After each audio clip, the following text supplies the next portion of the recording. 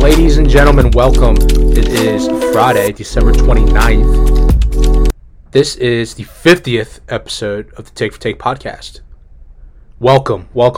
Took last week off, kind of recharged, did a bunch of family things with the holidays. Hope everyone had a Merry Christmas and Happy New Year if we don't talk to you before then. Episode 50, fellas. Come a long way, over almost 2 years. Actually not almost 2 years, but a little bit over a year that we started this thing, and I think we finally kind of got the hang of it. Not too sure yet, but we're doing episode 50, man. It's fucking exciting. Yeah, man. What's going on? I think we kind of found our niche, our groove a little bit. I think our pod is constantly evolving, though, but it's for the best. I think we're trending in a positive direction, and the best is yet to come. But happy to share this monumental moment, two of you, and excited to get going. Excited for this weekend, man. Nothing better than college football playoff games. Yeah, I've been ready for this weekend for a long time. I haven't really watched much college football, to be completely honest with you, during the bowl season. None of the games have really been interesting to me, so I haven't really given two shits about it. But yeah, this is one of my favorite weekends of football season in general. We got playoff races in the NFL heating up. Obviously, the New Year's Six Bowls, playoff. It's just a lot of good football. So I'm excited. Gage, you with us? Yeah, I'm here. You guys didn't tune into the Valero Alamo Bowl last night, the Oklahoma-Arizona game? That was a thriller. I heard, but I was asleep, so I did not know. Yeah, it was definitely a late night barn burner, but lots of points. Offenses were clicking on all cylinders. But yeah, it's definitely bowl season. One of the best times of the year, but also one of the more weird times of the year. I don't know, this kind of week between Christmas and New Year's is always just kind of weird. Kind of like a transitioning into the new year, but at the same time you're kind of living on the edge with all the bowl games. So it's a fun and exciting time, but at the same time it's also just a weird transitional state for me, at least. What about the Pop-Tart Bowl? Did you guys tune into that one yesterday? I did, yeah. That fucking weirdo that was the mascot. Sweet, man. That was sick. What did he say? What was the sign he held up as he was going down in the toaster? Oh, dude, I don't. I saw the video. I can't. Good things must end or something like that. I don't fucking know. It was something. I don't know, but it was something that brought me some intense joy and just this is a cool moment. Pop-Tart going down in his toaster, and then they ate him at the end. They had that huge. What'd you say? They had the huge Pop-Tart. At the end of the bowl, I can't just say it was just eating, ripping pieces off and eating. Yeah. It was that was a weird environment. That's the thing about we complained about bowl season and the opt-outs and games and who cares, who doesn't care, but those are the moments where you're oh, this is fun. This is meant to be fun. It's still, you can still see how excited those players were at the state to win that game and eat a very large Pop-Tart. So I thought it was a cool moment.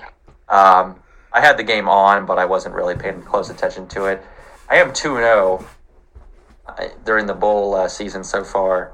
Jumping on Rutgers in the Pinstripe Bowl. I thought that was a really good spot for Rutgers with those soft boys from Miami coming up north and playing in the cold. And then I was on Arizona last night. That line made no sense to me, especially given Gabriel being out. And I thought Arizona was straight up the better team. So I didn't watch, but I played Arizona. And as I watched my Browns clinch a playoff spot, yeah, I checked the score and it was feeling good. So sounded like a fun game, though, but 2-0, see if I can keep it going. I've kind of been cautious with my bowl bets, but same. Let's keep it rolling. Yeah, we'll get into the Browns. Go ahead, Gage. It's just so hard to bet bowl games nowadays, man. It really is. You never know who's opting out, who's really playing. Is. Yeah, it really is. And there's also, I was thinking about this the other day, there's so many, and this might come from, working in betting, but feel like there's so many opportunities for edges in these games, like with insider information, and I'm surprised, sports books even, obviously they're going to offer the game, but I feel like the sharp money would come in big time, and people that, have insider information could really, really get advantage, just given the line swings you see. I mean, look at Ohio State. Have you guys been monitoring that line? Yeah, it's man. Up to 5.5, right? Yeah, opened up at, 6, I think. Swung all 6.5. 2.5. Wait, what? Gage, it opened up at Ohio State, I think around -7.5, -8. Swung all the way to all Missouri. the way to Missouri -3? I saw 3.5. Back up. Yeah, now it's back up to Ohio State -5.5. So there's a lot of opportunity to grab some value in those situations. Really plugged into the bowl season. It might be a big opportunity to make some coin, but there's also the downside of not having that information and getting totally screwed on a bet. So it's challenging, but I do think there's opportunity in there. Yeah, it's very difficult. Let's get things going, man. Trent, we'll talk about your brownies here in a little bit, but as we always do, let's start things off with last week's picks. You and I, not so hot in the red, 2-3-1. I'll kick my bets off, kind of just get them out of the way, and then we'll let Gage sing his victory song. But our push, I was on Seahawks -3. I believe. Who did they play? Sorry, I lost my spot here. Yep, the Tennessee 2017 victory there, so that's a push. Packers -3.5 against Carolina. It looked for a majority of that game that Packers were going to kind of roll there. That was an unfortunate loss for me. I also lost Panthers team total under 16.5. Giving up 30 points to Carolina at this point in the season is just fucking disgusting. I mean, that team is horrible. My other loss got sniped by the hook. Chicago and Arizona over 43.5. Game ended 27-16. You do the math, obviously that's 43 points there. My two victories, Bucks +1.5. Bucks have been kind of a wagon for me this year, gambling wise. I tend to take them every time they're a dog, and they seem to cover a lot. But I think all three of us were on the Bucks this week. Outright winners, so that's nice. And then my last win, Trent, your Brownies and the Houston Texans over 39.5. Cleveland almost hit that by themselves. 36-22 victory over Houston. No C.J. Stroud. Joe Flacco goes for almost 370 yards. Cooper obviously breaks the Browns record, 265 receiving yards. So not a great week. 2-3-1. Nothing to be super upset about. Nothing obviously to be happy about, but it is what it is. Yeah, I guess I'll jump in there. I was on the Titans. We're both on the Seahawks in that game. I was on the Titans +3, so we were going head-to-head. And that's tough to get a push there because the Titans kind of controlled that whole game. And, at least we stayed with the push, but would have liked the win there. So that was a loss. I lost both my teases, or that was a push, I'm sorry. Both my teases that I played. So I was on the Colts +10 and the over 37.5. The over hit, but the Colts kind of got pushed around and didn't do anything after that first drive in Atlanta, which was kind of surprising me. Maybe, the Falcons defense is clicking at the right time, but no dice there. I was also on the, and we can cue this up for Gage, but a Niners money line tease with the over 40. Felt good about that one. The over came in with ease. The Niners didn't show up. Seems like we can jump more into that game in a minute, but that seemed like a bad matchup for the Niners, and I do have some concerns about that team. I want to hear your thoughts on it, Gage. For the wins, one more loss. I was on Dallas-Miami over 47.5. That game pissed me off. Dallas with this long 7-minute drive to start the game. And Tony Pollard gets bitched at the goal line, which I think Austin, myself, or Gage could have ran that ball in, put her head down. dude. And got he's allergic. He's allergic to scoring touchdowns. He really is. His whole body was in the end zone. Literally his whole body, but the ball somehow didn't make it. That wasn't even like a linebacker. I don't think that was like a nickel corner or something. So I don't know what that was about.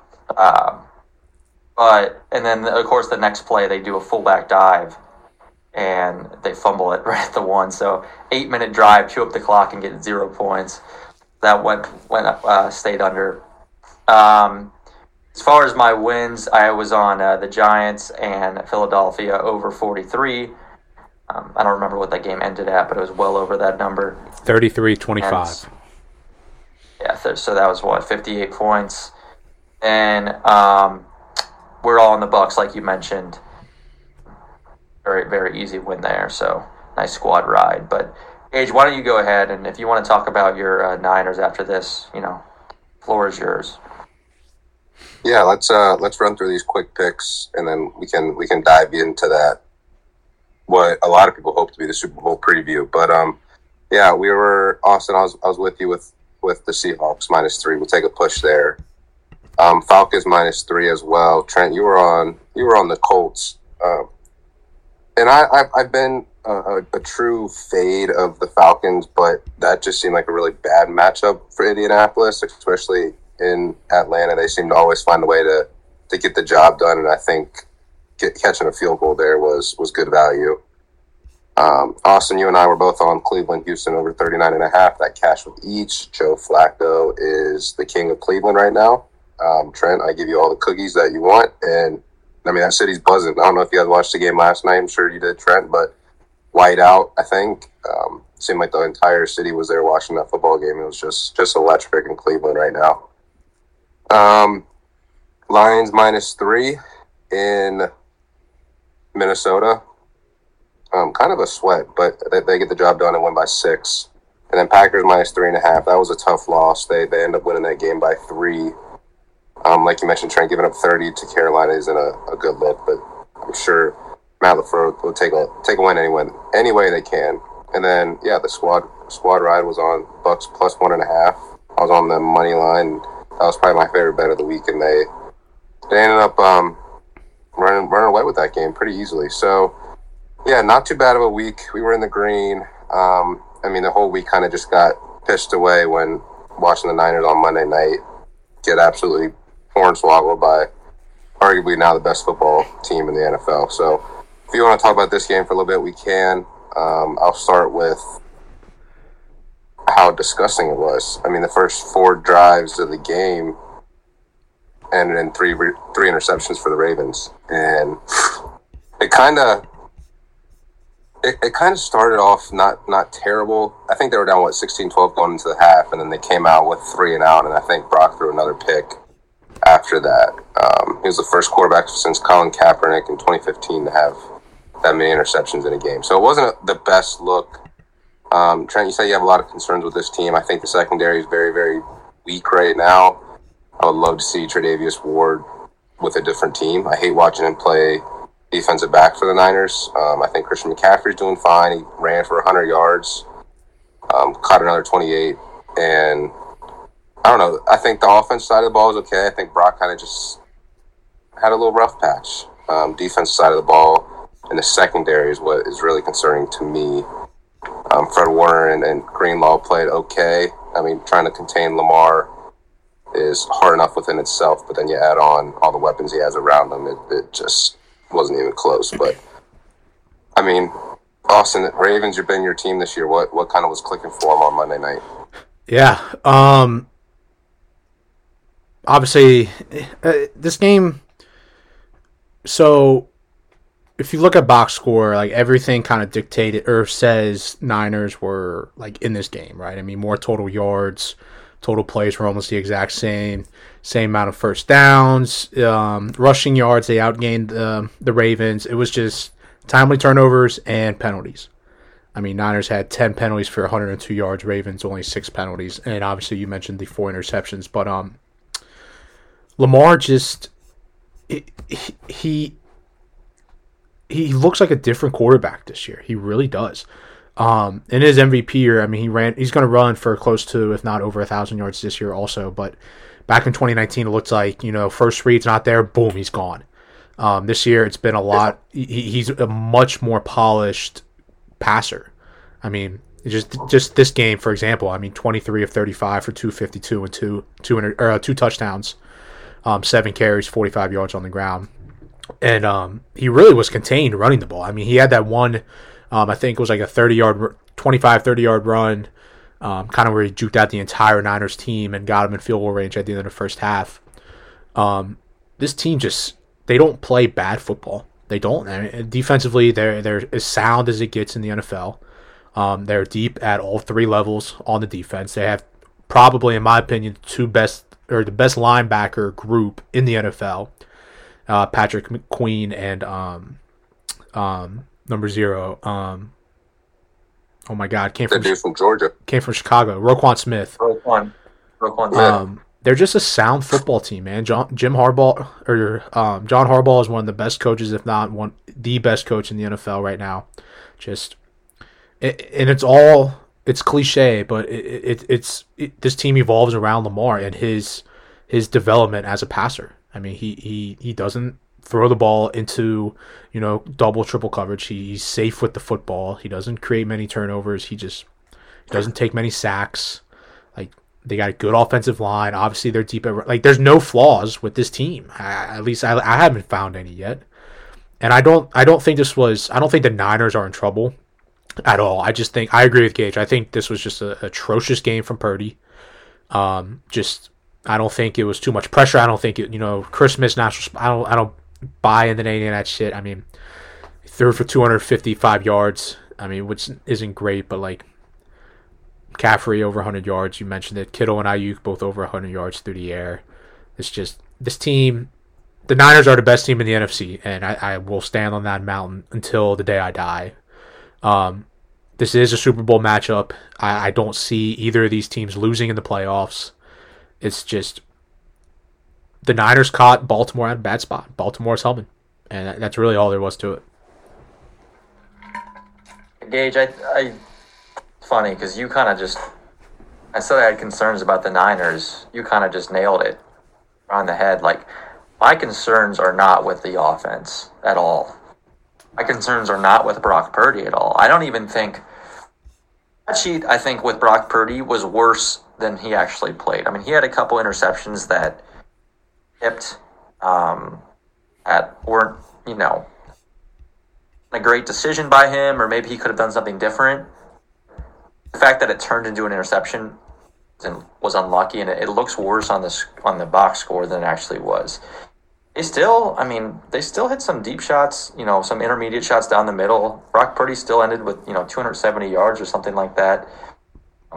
I think he was averaging 10 or 11 yards per attempt in the first quarter. So I don't have any concerns about Niners offense. Maybe if they're playing from behind, they can't rely on that running game. It changes things. The concern is the defensive side of the ball. I think it's kind of been swept under the rug, but maybe we didn't recognize how important D'Amico Ryans was to that defense, because exactly, yeah. The team just doesn't look the same defensively, and it's not like they have more talent now with Chase Young coming over, and they should be as good as they were last year, if not better. And it's that secondary. When they go, yeah, I mean, when they go against an elite QB, especially one that can move, concerning. I mean, they gave up 29 points to Arizona last week before, and that was the highest point total Arizona scored all year. So I have concerns about the defense. I have concerns about is it Steve Wilkes? He's running the defense, right, Gage? Yes. Yeah. So I think that's where my concern is, and I think Brock Purdy, people are piling on. With everything, I think the truth is much more in the middle. He wasn't the MVP, but he also looked like a very good quarterback, and clearly better than anyone San Francisco's had and anyone Kyle Shanahan's had in his career. Maybe Matt Ryan on Atlanta. But I think Brock Purdy is still very good. I think, that offense is still very, very, very good as long as they have everybody. My concern is the defense, specifically the secondary, and specifically the play caller on defense. So, will it matter in the NFC? No. Maybe. That was going to be my next question. Is outside of Dak and the Cowboys, what team poses a holy shit kind of threat? You know what I mean? And in all honesty, they're lucky that they have the West wrapped up and they won already because the Rams. What you're gonna say?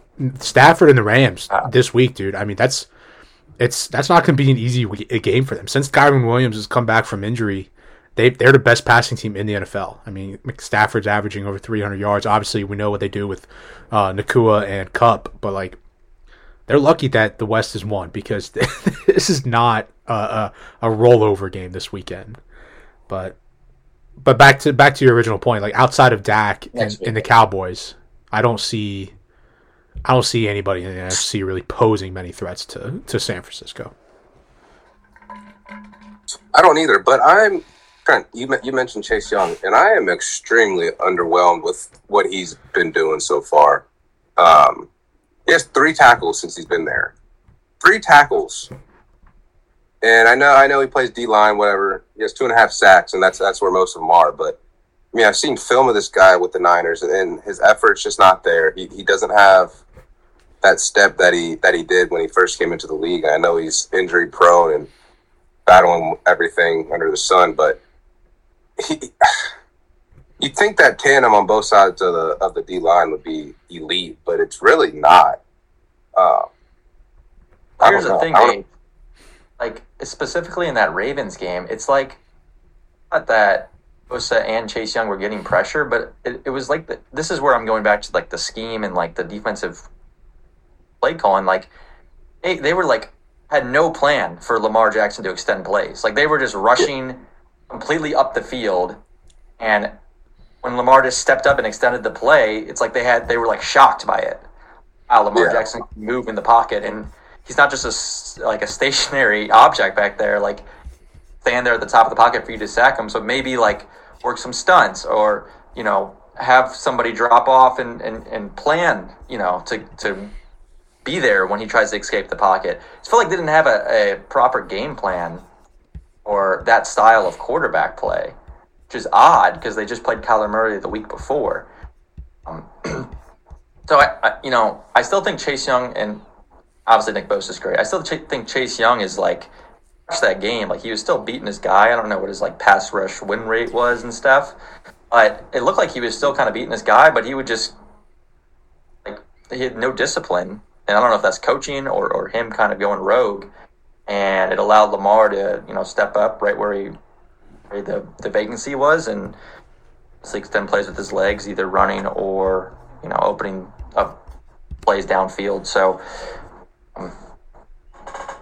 Gage or Austin, you make a good point with the Rams. I honestly think the Rams might be their toughest test in the NFC. I think they kind of own Dallas at this point. So I think but the Rams are the Rams are done. Are they even in a spot for a wild card? I don't think they are. Yeah, they're going to get a wild card. Oh, they will. I think the Rams are a scary team in terms of total. What's the total in a Rams Niners playoff game? Rams-Niners playoff game? What? How many? I'm smacking the over if it's anything under 55. That team, both those teams are going to go up and down the field. The way Stafford's playing right now and the way the Niners defense can be taken advantage of, I think that game will fly over. I agree. We got a lot of college football to talk about, Trent, so we're going to give you the floor now. Obviously, unless you live under a rock, Cleveland smacked around the Jets last night, claimed at least a wild card spot, the guaranteed playoff berth. If they win the next 2 weeks, if they win next week and the Ravens lose these next 2 games, Browns are division champs. Not likely, but can still happen. Congratulations, Trent, although you have absolutely zero contribution to the Browns making the playoffs. But it's fun that at least I can vicariously live through you two that you guys will be in the playoffs. But nonetheless, congratulations. Joe Flacco looks like a fucking god right now. We'll let you know how the playoffs are. I know your Saints are still mathematically alive, but no, they're not. I think Baker might put a stop in those plans this weekend. But I mean, the Browns, like, it's honestly it's a surreal feeling in the fact that, like, I'm like very, very much confident we're gonna win, and I usually as a Browns fan, like, you're conditioned for like the worst outcome. That's kind of how I've lived my life as a Browns fan for the last, X amount of years. And it's weird. Like, these last couple of weeks, I've just been completely confident that they're going to take care of business and win these games and clinch the playoffs. And like you said, like, last night was a movie. The scenes in Cleveland were phenomenal. Like, that fan base deserves it. Probably the most passionate fan base in the NFL. And like, give Flacco all the credit in the world. I think the person that really, really is spearheading this and deserves all the credit, Kevin Stefanski. And I've been on Kevin Stefanski, a top 10 coach, ever since he's been in Cleveland. For some reason, he gets disrespected. A lot of Browns fans disrespect him, which really pisses me off. But that man can coach. Despite the quarterback issues he's had over his years, he's always kind of delivered, I thought, a really good product and makes smart decisions. He makes analytical decisions, and I think it's all kind of working out now with Flacco kind of being the adult and in the ship. And man, with that defense, they're going to be a scary, scary out. So yeah, I don't know how many games they can win in the playoffs. I'm pretty confident that they can hang with anybody. Ravens. Yeah, this team is fucking scary, dude. I mean, the Jets offensively aren't anything to be like crazy about, but like they put up 30 plus last night without Amari Cooper. And Joe Flacco threw for over 300 yards and 3 touchdowns on that Jets defense with no Amari Cooper. Obviously, Njoku had the 100 plus yards in the first half, or in the first quarter. But that team looks good, man. They run the ball. Jerome Ford isn't anything spectacular, but he and Kareem Hunt look good running in between the tackles. Their offensive line is good. They're healthy. That's a scary team. I'm not like the Browns are like one of my least favorite football teams ever. I'm gonna be completely honest, but like they're a scary football. They're a scary team come playoffs, dude. Why? Wait a minute. Back it up. Time out. Why are they one of your least favorite? I can't. What did the Browns do to you? Nothing. I just can't stand. I don't know what it is. I don't know why. I just can't stand the Browns. I don't know. They've grown a little bit on me in the last few years with Grace, but because of Grace, but I'm not a big, whatever. Browns can, whatever. It is what it is. For another spot, I guess. Yeah, we'll save for another. I'd like to dive in and really maybe do some therapy with you. Okay. Maybe we can save. We'll save it for the playoff pod, the NFL playoff preview. But speaking of playoff, let's transition to college ball, man. I've been like giddy and like kind of like screwed up in my seat for the last like 10-15 minutes trying to get to talk about the college ball. But as we're recording this, a couple games going on, we're gonna run through all the games, all the bowl games remaining. We're not going to talk about each one. We're going to kind of touch on the New Year's Six. We're going to pick some winners, kind of who we think is going to win the game. We'll dive into a little detail with the Ohio State game and the Cotton Bowl. But we're going to spend most of our time with the playoff, the Rose Bowl and Sugar Bowl. But Gage, I know you're sweating Clemson minus 3.5 right now at time of recording. They're down 21-10, it looks like. 3 minutes left in the third. Imagine Will Shipley just been like non-existent today. Non-existent. Well, I mean, Kate Klubnik's fucking terrible right now. Okay. It's kind of hard. Like I'm ready to turn it off at this point. Like his receivers are getting pissed at him for taking so many sacks. But yeah, they're down 21-10. Kentucky housed the opening kickoff for the second half with 103 yards. To a guy that has 3 kick return touchdowns on the year this year. So why they're kicking to him is questionable. But that's Dabo for you, right? I mean, nothing is surprising with Clemson at this point. They're 8-4 and they're ranked within the top 25 still. So Dabo is going to get the respect that he thinks he deserves. I love watching him on the sideline bitch and moan and complain about not getting flags and calls that aren't going his way. But when I have money on him, I think I'd rather see him be an elite coach that he used to be. But yeah, not looking too hot right now. Yeah, I got nothing on that game. Luckily, I probably would have been on Clemson, to be honest with you, because I think I bet Kentucky probably 2 or 3 times this year, and they've shat in my hand each time. But Notre Dame, Oregon State's also going on as we speak. The Sun Bowl, we could spend probably an entire podcast on the amount of opt-outs for not only Florida State, but also this game. For some reason, Sam Hartman's not playing. Obviously, we know Audric Estime, Joe Walt, the other tackle for Notre Dame. But there's a million names in this game that aren't playing. Notre Dame actually just scored a touchdown, 7-0. But Oregon State, no Jonathan Smith. He and most of his staff are in East Lansing right now. DJU is in the portal. Damian Martinez, their starting running back, was suspended, charged with a DUI over the last week or so. But nothing on that game, so we're not even going to spend some time on it.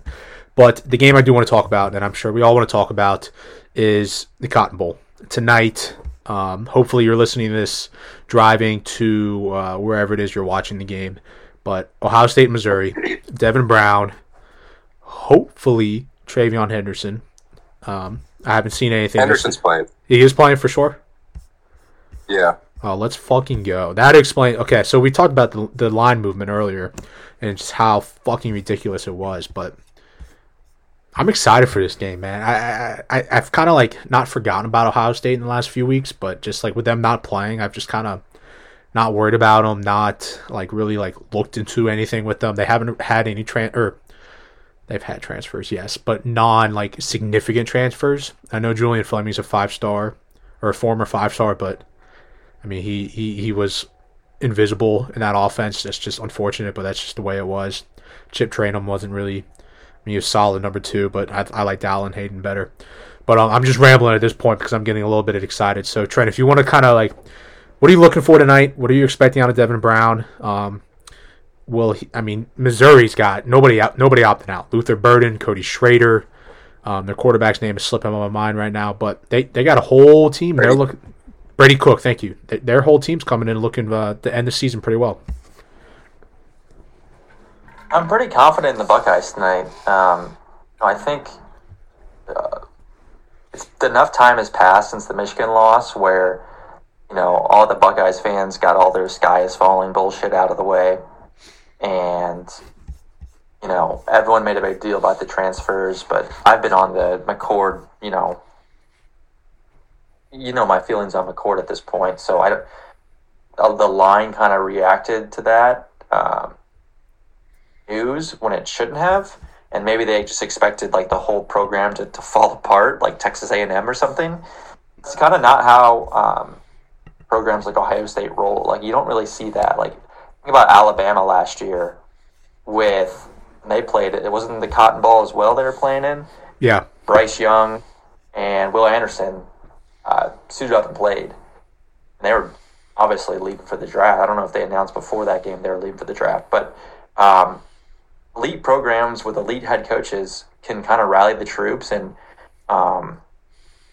stick with it. And people that weren't as plugged into Ohio State, they see someone like Julian Fleming.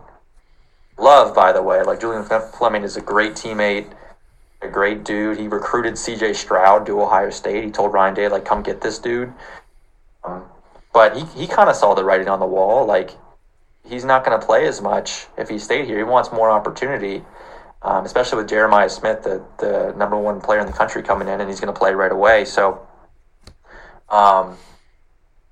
say all that to say, I'm really excited to see Ohio State. I'm really excited to see Devin Brown, touch the ball downfield. I think, he does have a lot of talent, and I think his arm is a lot better than McCord's, which is going to just kind of maybe stand out. He might not be as accurate. He might have some negative play that McCord wouldn't have. I think that the ceiling is definitely raised with Devin Brown in. And I think the fact that a lot of these guys seem like they're staying for another year, whether it's Travion Henderson, Emeka Ibuka, JTT, Sibley Jack Sawyer, I think that's kind of re-energized the program, re-energized Ryan Day, and if they can figure out the quarterback position, this is going to be a team fighting for a national championship again next year. I think we're going to see a big drop-off given the talent coming in and recruiting and talent coming back. Tonight, though, to answer your original question, I think Ohio State wins. The defense is going to be very, very good. Yeah, Missouri's a weird team. Nobody on the defense has opted out, correct?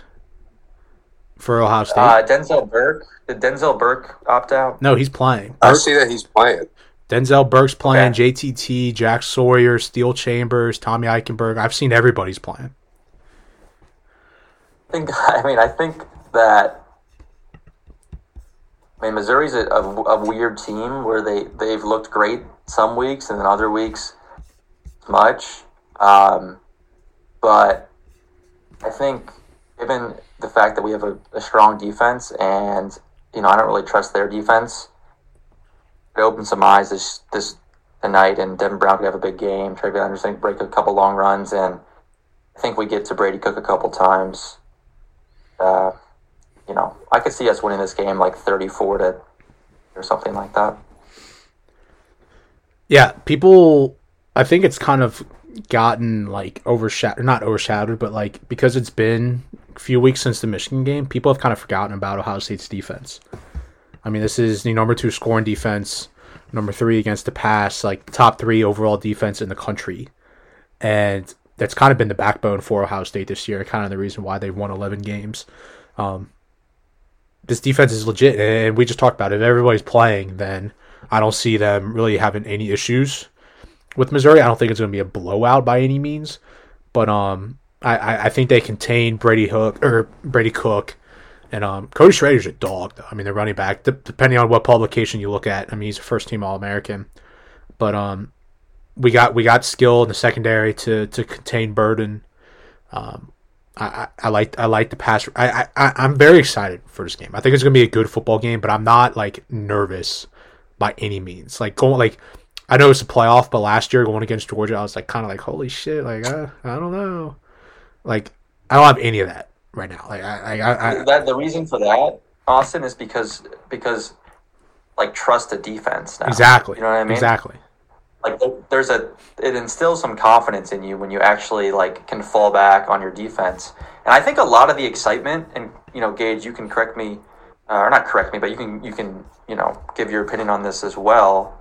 But I think a lot of this excitement from not having McCord out there, it would feel kind of stale. It wouldn't feel like there's just a ceiling with McCord, and we understand it. If he's out there, it would kind of feel like the same kind of running it back, and just a new level of energy and excitement within the team as well to have a new quarterback back there. And Evan Brown isn't the guy. It's important that Ryan Day and Ohio State kind of pointed out, all right, we thank McCord for everything he did, but entered here at Ohio State, and he wasn't meeting that standard.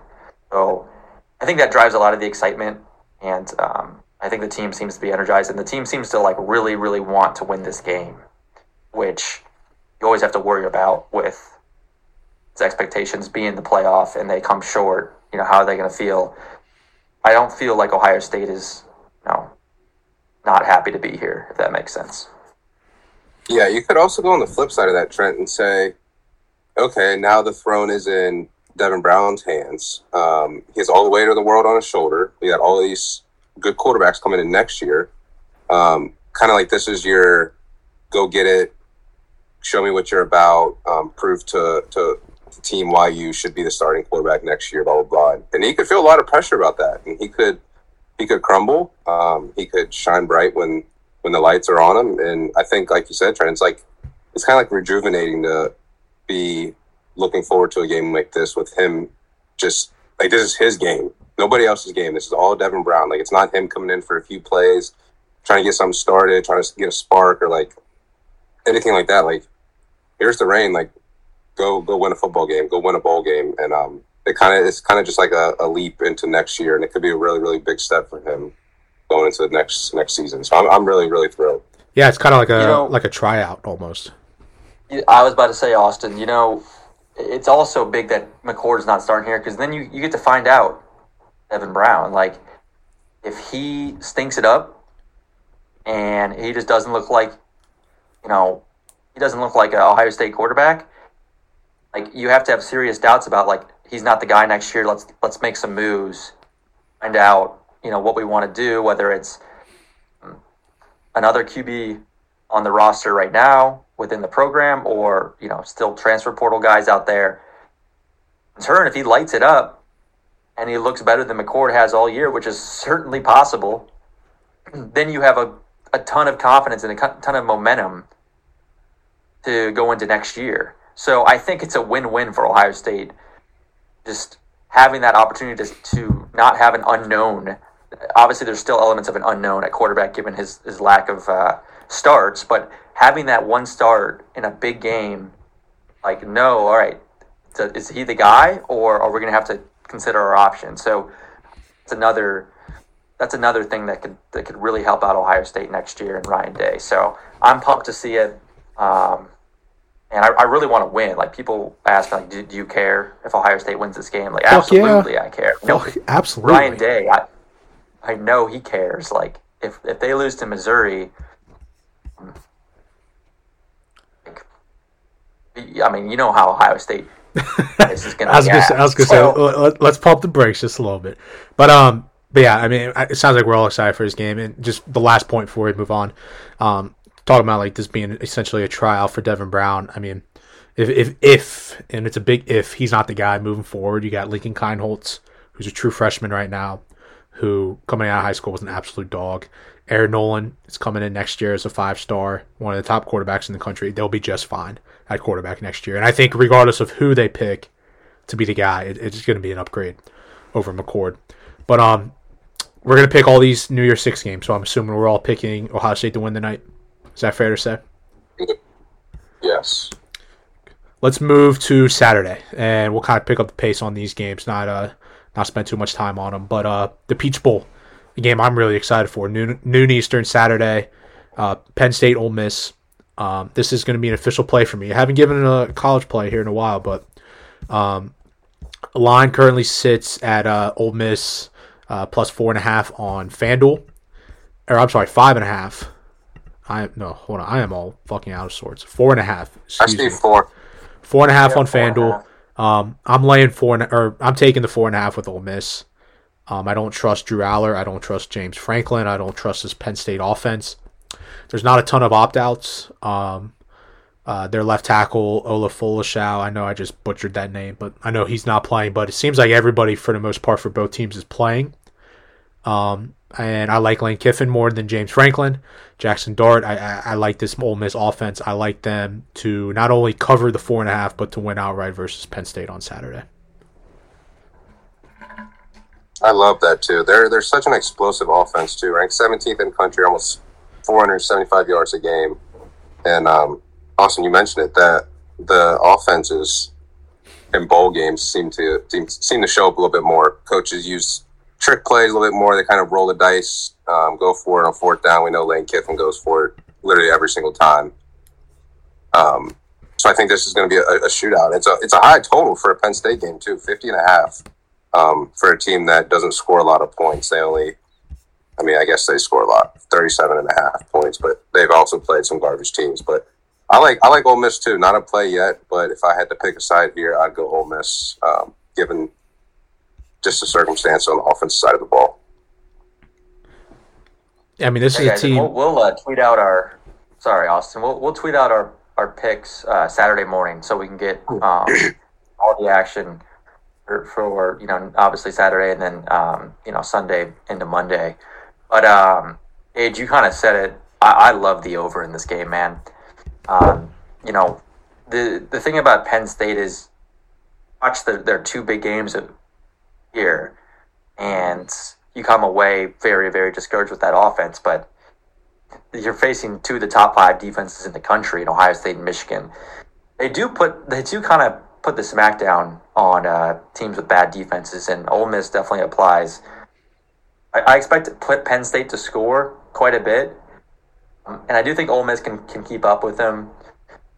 Austin, you mentioned not a lot of opt-outs. They did lose Chop Robinson for this game. Yeah. Who might be their best pass rusher, and I think that's going to affect him big time. Give Jackson Dart a little bit more time in the pocket. But yeah, I think this frankly flies over. I could see something like a 34-30 game. I do think Penn State will win because I think they can get a couple more stops than Ole Miss can.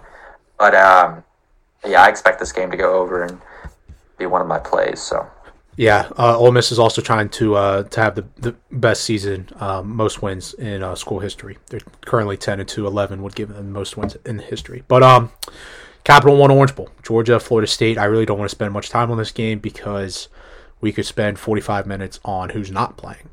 And this narrative that Florida State's claiming they're national champions if they win, yada, yada, yada. The spread's gone up to 20.5 is what I'm seeing.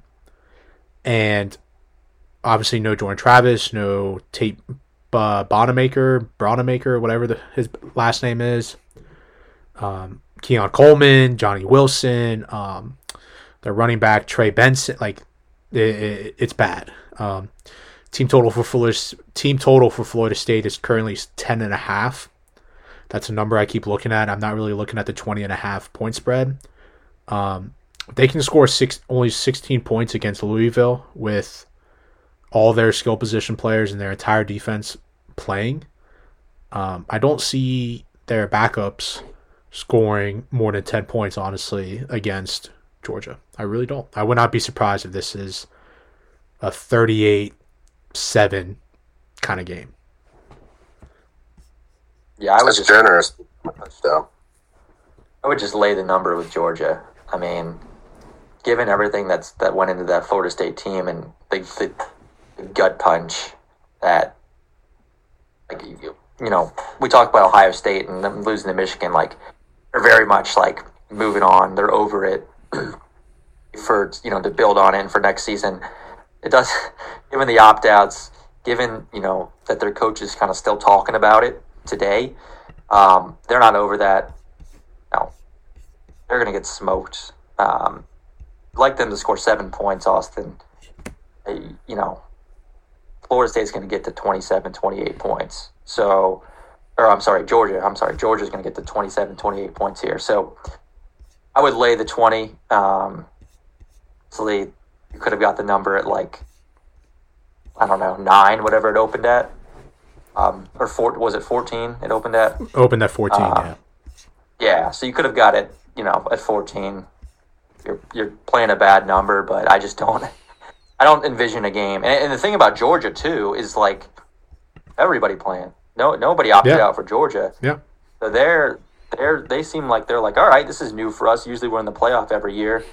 So why don't we just go out and play everybody and really care about this game?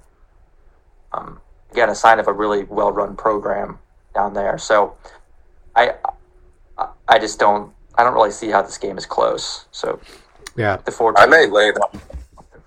Yeah, I may lay that 3 touchdowns, Austin. Now you guys are talking about it. It's gonna be bad, dude. This game could get very ugly very quickly. Let's move into Monday, New Year's Day. The last New Year's 6 game we'll talk about really, really quickly before the playoff. The Fiesta Bowl.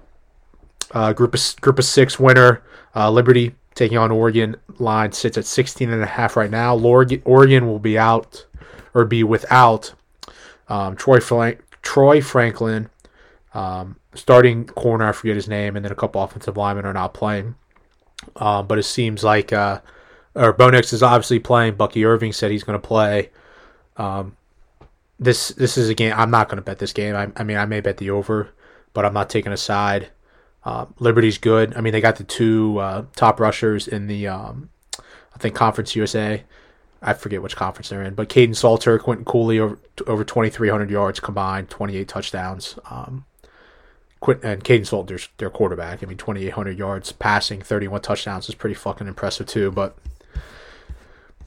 I mean, it's Oregon. I mean, Oregon's kind of been a wagon all year, and I'm not gonna take a side here. I really have nothing else, no input or really interest in watching this game. Yeah, me either. I would, if I had to play something, I would look at Oregon team total. I don't know if you have that pulled up, Austin, but I mean, this is a great team that's, giving up 35 points to MTSU. They've kind of been I mean, they give up 35 points to New Mexico State in their last game. So I think if Oregon wants to, they're going to score every drive down. And also a little nugget here. Oregon, their backup QB, who's that? Ty Johnson or someone? Ty Johnson, yeah, he left. Yeah, he left. So I don't know if they have anybody to relieve Bo Nix. So he's gonna have to play probably the whole game, and I don't see why they don't just run it up. So they're laying 16. The total's around 67. So you're probably looking at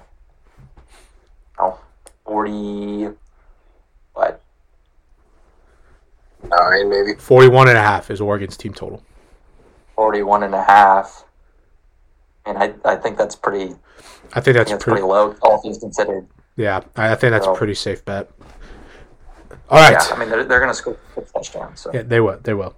We spent a lot of time not talking about these games, but let's navigate to the playoff now. The reason that we're actually recording. Let's start with the Rose Bowl. Number 1, Michigan. Number 4, Alabama.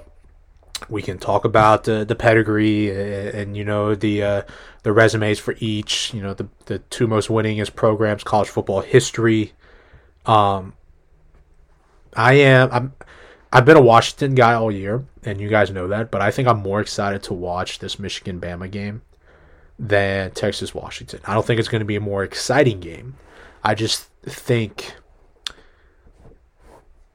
think Michigan is catching Bama at a horrible spot right now, or Bama is rolling, and Michigan's undefeated, number 1 team in the country. Whatever. They're not in a skid by any means, but this Bama team, dude, holy shit! They look good, and Nick Saban, an entire month to game plan around an offense that's pretty much one-dimensional is bad news. Yeah. So safe to say that you're going with Crimson Tide. We'll save that for later. But Gage, give me a couple keys or a couple things that you're not necessarily excited to, but curious to watch in this game, and kind of what's going to lean, or what aspect of this game is going to lean one side here. Quarterback play, point blank, period. And I think we can all agree that Jalen Milroe is the better quarterback in this matchup. And you mentioned it, Austin. Blake Corum's going to get his. I mean, he'll have a couple touchdowns, maybe run for 50 yards here and there. But which I do think Bama is going to stop the run and make J.J. McCarthy beat them. And then I think that's something that they're going to be okay with if that is the end result. But like you said, they love to run the ball. They live by it. They die by it.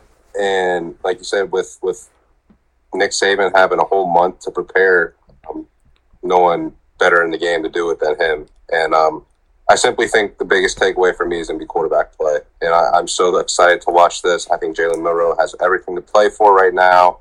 One of the best, if not best, quarterbacks, the last 8 weeks of the year. I mean, his transformation, his growth has been unmeasurable. And Jace McClellan is probable to play. That'd be big if he can go ahead and run for Alabama. But yeah, I say quarterback play, Austin. I know defense is huge here, but like I said earlier, I think offense pays dividends when it comes down to it. Yeah, this is an Alabama offense that's averaged that's gone over 400 yards in 4 of the last 5 games, including the SEC championship against Georgia. And Jalen Milroe is not getting sacked. The offensive line's playing well. First 7 games, he was sacked 35 times. Last 5 games, only 8 times. 4 of those were against Georgia. So it's Bama's humming right now. And I agree. I mean, I would take Jalen Milroe 7 days out of the week over J.J. McCarthy. Not saying J.J. McCarthy is a bad quarterback, because I think that'd be ignorant to say. I just don't think he's all that. I don't. But Trent, what are you looking for in this game? Outside. Yeah, go ahead, Trent. Gage. The weapons outside don't even compare both teams. Like, Alabama has so many more weapons compared to what Michigan does when it comes to the passing game. So watch out for Kellen Mond and those boys to kind of pop off. But I'm super excited. Go ahead, Trent. Yeah, I think this game is going to come down to one thing. I think it's going to determine who wins this football game. How does Michigan's defense contain Jalen Milroe legs? Right? Because I think this Michigan's defense is way too good for Milroe to... Well, they don't give up explosive plays. So Milroe's not going to be able to just, do what he does and launch the ball downfield and get, long 70-yard, 2-play touchdowns. Not going to happen against this Michigan defense. And Alabama is a team that has struggled to run the ball all year. So I don't think they're going to be running the ball against Michigan's front 7. This game's going to come down to, and what you said is true on the other side of the ball. Like, I think Bama's weakness on defense is they can get beat over the top in their secondary. And I don't know if Michigan has anybody to do that. Right. I don't really trust J.J. McCarthy to hit it down the field. So I think you kind of hit a stalemate there, and the X factor is going to be Jalen Milroe with his legs. If Michigan can contain him in the pocket and not let him get out and make plays with his legs and open up things down the field, the football game. If they can't do that, and Michigan hasn't played anybody like Jalen Milroe all season, they haven't played anyone that can extend like he can and use his legs. So I'm sure they have a plan for that. If he, if you're watching the game early and he's making plays with his legs and he's breaking off, 25-yard runs or, extending plays in the pocket and then, hitting somebody downfield, I think Michigan's in trouble. But conversely, if they can make him sit in the pocket and, try to go through his reads and just beat you with his arm, I think that they're going to create a lot of turnovers. I think there could be some strip sacks. We know Milroe, as talented as he is, he's definitely prone to make mistakes, really, really hilarious mistakes, throwing the ball after he crosses the line of scrimmage. So I think that's the key to the game. I think Michigan's going to struggle to put on the end zone. They're going to have to rely on Milroe making mistakes, which he's very prone to do. And against this Michigan defense, that has a ton of takeaways, it's maybe not the best matchup. So, yeah, I think that's the X factor, and I think you can tell really early in this game how the game's going to go just based on, is he extending plays, is he breaking off quarterback runs? Yeah, I mean he's second in college football in terms of holding the football. I mean he holds it for an average of 3.2 seconds per drop back. And when he gets outside of the pocket, it's close to 5 seconds, which is tops in college football. So, that just falls into your point, Trent, with him being able to make plays with his legs. Michigan needs to get the ball out of his hands quickly, and if they can do that, they'll have a shot. If not, I agree that Bama will dictate how this game goes. The thing I'm really looking for is, Trent, you kind of just touched on it actually, is who can create explosive plays.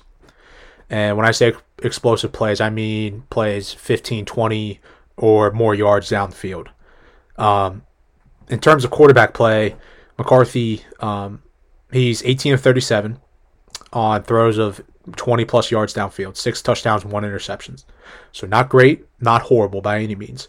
But against the top three defenses he played this year, Penn State, Ohio State, Iowa, only attempted 3 passes of 20 yards and incomplete on all 3 passes. So he does it against teams that he can expose. Hasn't been able to do it against teams that have solid defenses. And Bama isn't on the level of Ohio State, Penn State, or in Iowa, but they don't allow explosive plays too often. But Bama, in same way with Michigan, right? Michigan's defense doesn't allow the huge explosive play either. But Jalen Milroe loves to throw the ball downfield. 33 of 62, 14 touchdowns to 1 pick, and passes that go 20 yards or more downfield.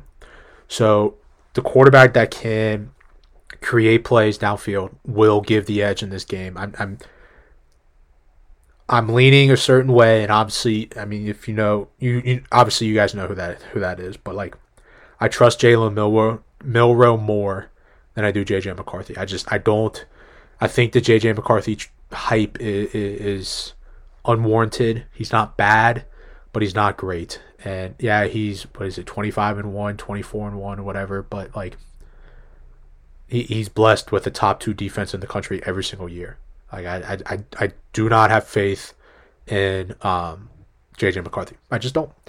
And I'm also curious to see if Bama is going to force Michigan to throw, which, you know, on paper, and it's easier to like make that make sense saying it versus like it actually happening. Like, Alabama gives up 4.5 yards per carry in between the tackles, which is 68th in the country. And we all know Michigan loves to run in between the tackles. Blake Corum, Donovan Edwards, they get it done on the ground. If Bama's going, I'm curious to see if Bama's going to bring 8 to 9 guys in the box. You know, go man to man on the outside. Let Cornelius Johnson and Roman Wilson get one-on-one coverage. Force JJ McCarthy to throw the ball downfield. If they can do that and dictate the line of scrimmage, I think Bama rolls here. I don't see any issue with them containing Michigan offense if they force Michigan to throw the ball downfield. Yeah, I think an underrated aspect of this game that seems like I don't really hear anybody talking about is Zach Zinter, who the guard, who may be the best guard in the country. And Michigan, you say they love to run the ball, which is true. Been as effective this year as they've been in years past. And now losing somebody like Zinter, who is your best alignment, and like I said, maybe the best guard in the country, you know, that's going to have an impact. So I don't think Michigan's going to be able to just line up and run the ball down Alabama's throat, especially without Zinter. If it's going to fall on McCarthy. And I think, you know, the 2 most important stats in this game are going to be turnovers and who scores first. As if Alabama scores first, and you force Michigan to play catch up and play from behind and really, you know, not play their style of play, that's bad news for Michigan. You saw what happened against TCU last year. Conversely, if Michigan scores first, you can kind of see what they do against Ohio State, where they can kind of bleed the clock, kind of suck the life out of you, and sit on that lead and, you know, force Milroe into making those mistakes and those turnovers. So I think that's going to be a huge factor to see who wins this game. But I think this game's going to be a nail-biter. I don't see one team pulling away from the other team. So yeah, I agree. And to your point, it'll be really, really fun to watch. Yeah, to your point, really quick, and then we can move on. Michigan's only turned the ball over 5 times. Bama only 8 times. Both top 20 in the country. So you're right. Whoever can win that turnover battle will have a big advantage there. A couple trends before we go. Bama has been favored in 77 straight games versus non-SEC opponents. This is the first time they've been an underdog in 78 games versus non-SEC teams. First time they've been a dog in general since 2009 SEC championship game versus Georgia. And Michigan. Wow. Michigan 0-6 ATS in their last 6 bowl games overall. The longest active losing streak against the spread in bowl game history. Just a couple things to look for there. We'll pick winners here in a second. Let's move on Texas, Washington. Line currently sits at 4.5. Washington once again being disrespected. You guys know my love for Michael Penix, Kalen DeBoer, and that Washington offense. So I will spare you my dissertation and let Gage take the lead here and kind of let us know what he's looking for in this football game. Man, you're letting me do that with your team, Austin? I am. I have to, or else I'll go on forever. Before you go in on that, Clemson just took the lead here in the fourth quarter. Yeah, I saw that, but I also have that Will Shipley dude to score, and he's done everything he could to help his team win besides score fucking touchdowns. So that's been pissing me off. No, Austin, I want to hear your take first. I don't know. Okay, yeah. Why don't you go? 4.5. This line is disrespectful. It is. That's where I want this. It's I think the wrong. No, the wrong team is favored here. I don't think it's kind of giving me. It's kind of giving me Pac-12 championship vibes. Like, why is this line? Yeah. Okay, it is. It is, and it's crazy because the one thing Washington does amazing is throw the football. Number 1 passing team in the country. The one thing Texas can't do is stop the pass. 92nd, 93rd in the country against the pass. And yet, here we are in another huge game for Washington, and they're fairly decent underdogs. I don't get it. Kalen DeBoer is one of the most underrated coaches in college football. And people say I'm crazy for saying he's underrated, but yet here's a reason why. Like, there's no world that Texas should be a favorite in this football game. I don't care. They may have more talent on paper, and yes, they have a solid front seven on defense, but Washington's the best offense in the country, dude, and they're the best. I'm done with this. They can't stop anybody. It doesn't matter, right? You score 50 points a game, you can give up 40. Like, it doesn't matter. And Jalen McMillan's coming back. He's healthy. Rome Odunze, who's the second best wide receiver in college football behind Marvin Harrison. Jalen Polk. Like, I'm tired of the Washington disrespect, man. I'm tired of it.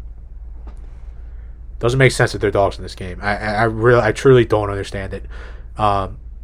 Quinn Ewers has been playing well. Sark is going to have Texas ready to play. I don't think this is going to be a blowout by any means on either side. But I trust this Washington offense more than I trust any offense in the playoff right now. And with that being said, I'm going to take the best quarterback in college football, which is Michael Penix. I think Vegas. So I'll give you the reason why they're underdogs, Austin. I think Vegas burned by TCU last year, and they don't want to make that mistake again. I think Washington's better than TCU, don't get me wrong. Washington has played 9 straight games decided by under 10 points. So, with that logic, it's hard to make them a favorite, given that, they aren't showing the ability to lay the wood and just blow these teams out. However, there is just something to be said about just play close games, and that's just kind of their style, and that's kind of how they like it. Which I think you can't rule out as a factor. So, but yeah, I'm grabbing the points. I mean, absolutely. I don't feel good about laying points with Texas. Hey, as good as Sark is, and as good as Quinn Ewers can be, I don't trust them. I don't trust them to deliver, a great performance. And I think Kalen DeBoer, and I've said it before, I think he's the best head coach in the country.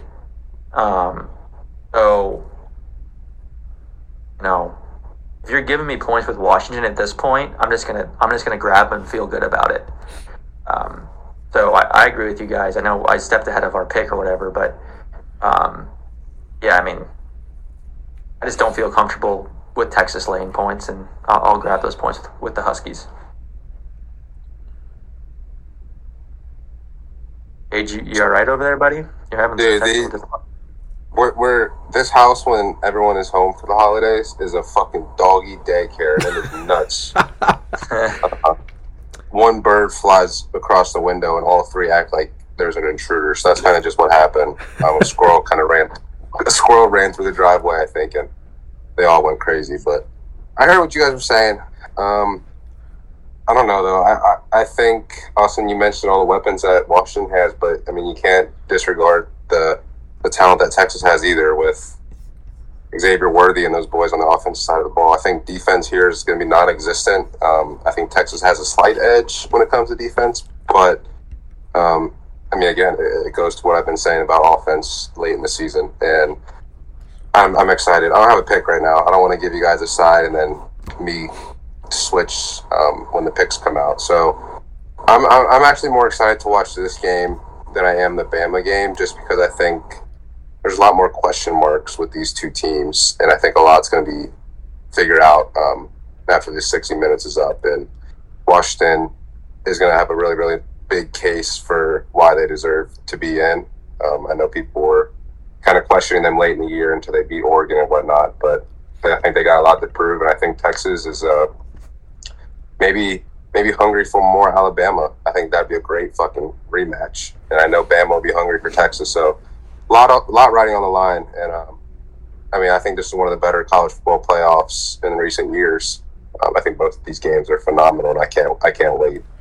Yeah, I think this is going to be a more exciting game, and I think the Rose Bowl is going to be a better football game.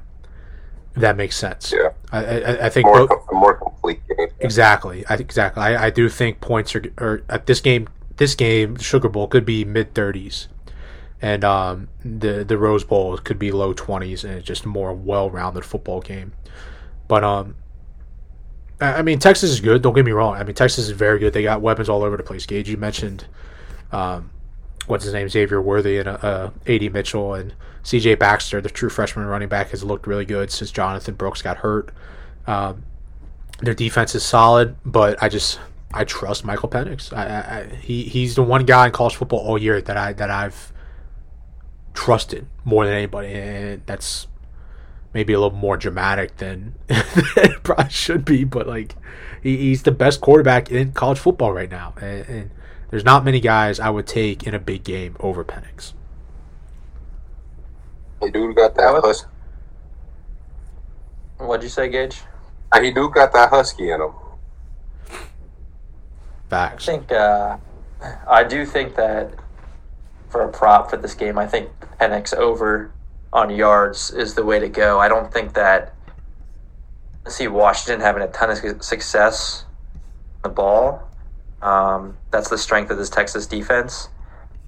7, so see them airing it out big time, and I'll expect this to be a shootout. Guess what it is? So I would look at. Guess what Penix yards is right now? I'm gonna say 370. 370. I was gonna say Yeah, I mean, I'd probably say. He had a lot of games though where he was under, or he had a lot of games where he didn't have a ton of passing yards. I'd say he's around 292. It's 309 and a half. Okay. And he's had 5 games this year. He's gone under that number. Yeah. Two of the last 3 have gone under, but I do like that one too, Trent. Let's pick, man. We talked about them. Let's pick. Who will be playing the national championship a week from Monday? Trent. I think you're going to see. I think Washington wins. I do think they win. I think their season doesn't end yet. And God, the Alabama the Michigan game is just so. That's got to be. That, and obviously we all feel bad about Florida State and stuff, and you don't have to rehash that argument. No one was denying this game wouldn't be. That kind of wasn't the point. No one was denying this game wouldn't be great if it happens. More of those kids deserved a chance to play for the championship. But when you're just looking at this game in a vacuum, probably the most even competitive final game we've had in the college football playoff era. So my heart says Bama, and I'm going to roll with my heart. I think Bama wins. I think Jim Harbaugh cries. And I could see a 23-21 Bama win. Gagers. Yeah, give me Alabama and give me Texas. Give me the rematch that everyone wants to see. I'm taking Washington and Bama. I've been on Washington all year. They were my national championship pick before the season started. Actually, Ohio State was, but I had them playing Washington, so therefore, by default, Washington is my national champion. High-scoring game in the Sugar Bowl. Mid-30s, like I said. I think Bama wins that Rose Bowl probably 27-20, 27-21, something like that. Not crazy high scoring, but also not a lot of points. That's it, fellas. Football is, I'm not going to say it's back because it's fucking been here, but it is. This is the most exciting time for football that I can remember in a long time. A long, long time. And we didn't even talk about an NFL yet. We're saving that for next week. It's just, football is here, and it ain't going anywhere. And I'm so fucking excited. Check us out on... Be gone. Say it again. So college football is going to be gone very soon. It is, which is hard to believe. It's definitely going somewhere. I don't know if it's definitely going somewhere, Austin. Yeah, but now we're in a day and age now where we could talk football, transfer portal, NIL stuff, and recruiting. All that shit is more relevant now than it has been any other time. Come April and May when we're beginning of baseball season, and we're man, really wish football was here. There's going to be stuff to talk about, is the point. That's a good way to get yourself through that dark time. I'm glad that you... Just let me be. Let me be. Check us out on X, take4take_. Episode's going to be out there. We'll get our picks out Saturday morning, like Trent said. Let us know. Tweet at us, man. Let us know who you think is going to win the playoff on Monday. Is Missouri going to upset Ohio State tonight? Who's going to get it done? Where are you guys watching the game tonight? Actually, Gage, I know you'll be with me. We're going out watching it. Trent, where are you watching? You talking about Ohio State or the playoffs? Ohio State. I'll probably just watch at the crib. I've got a big day tomorrow. Getting kicked out of the house by the missus, so nice. Got a bunch of plans lined up, but I'll probably just watch my dog. Fun stuff, man. All right, ladies and gentlemen. Until next week.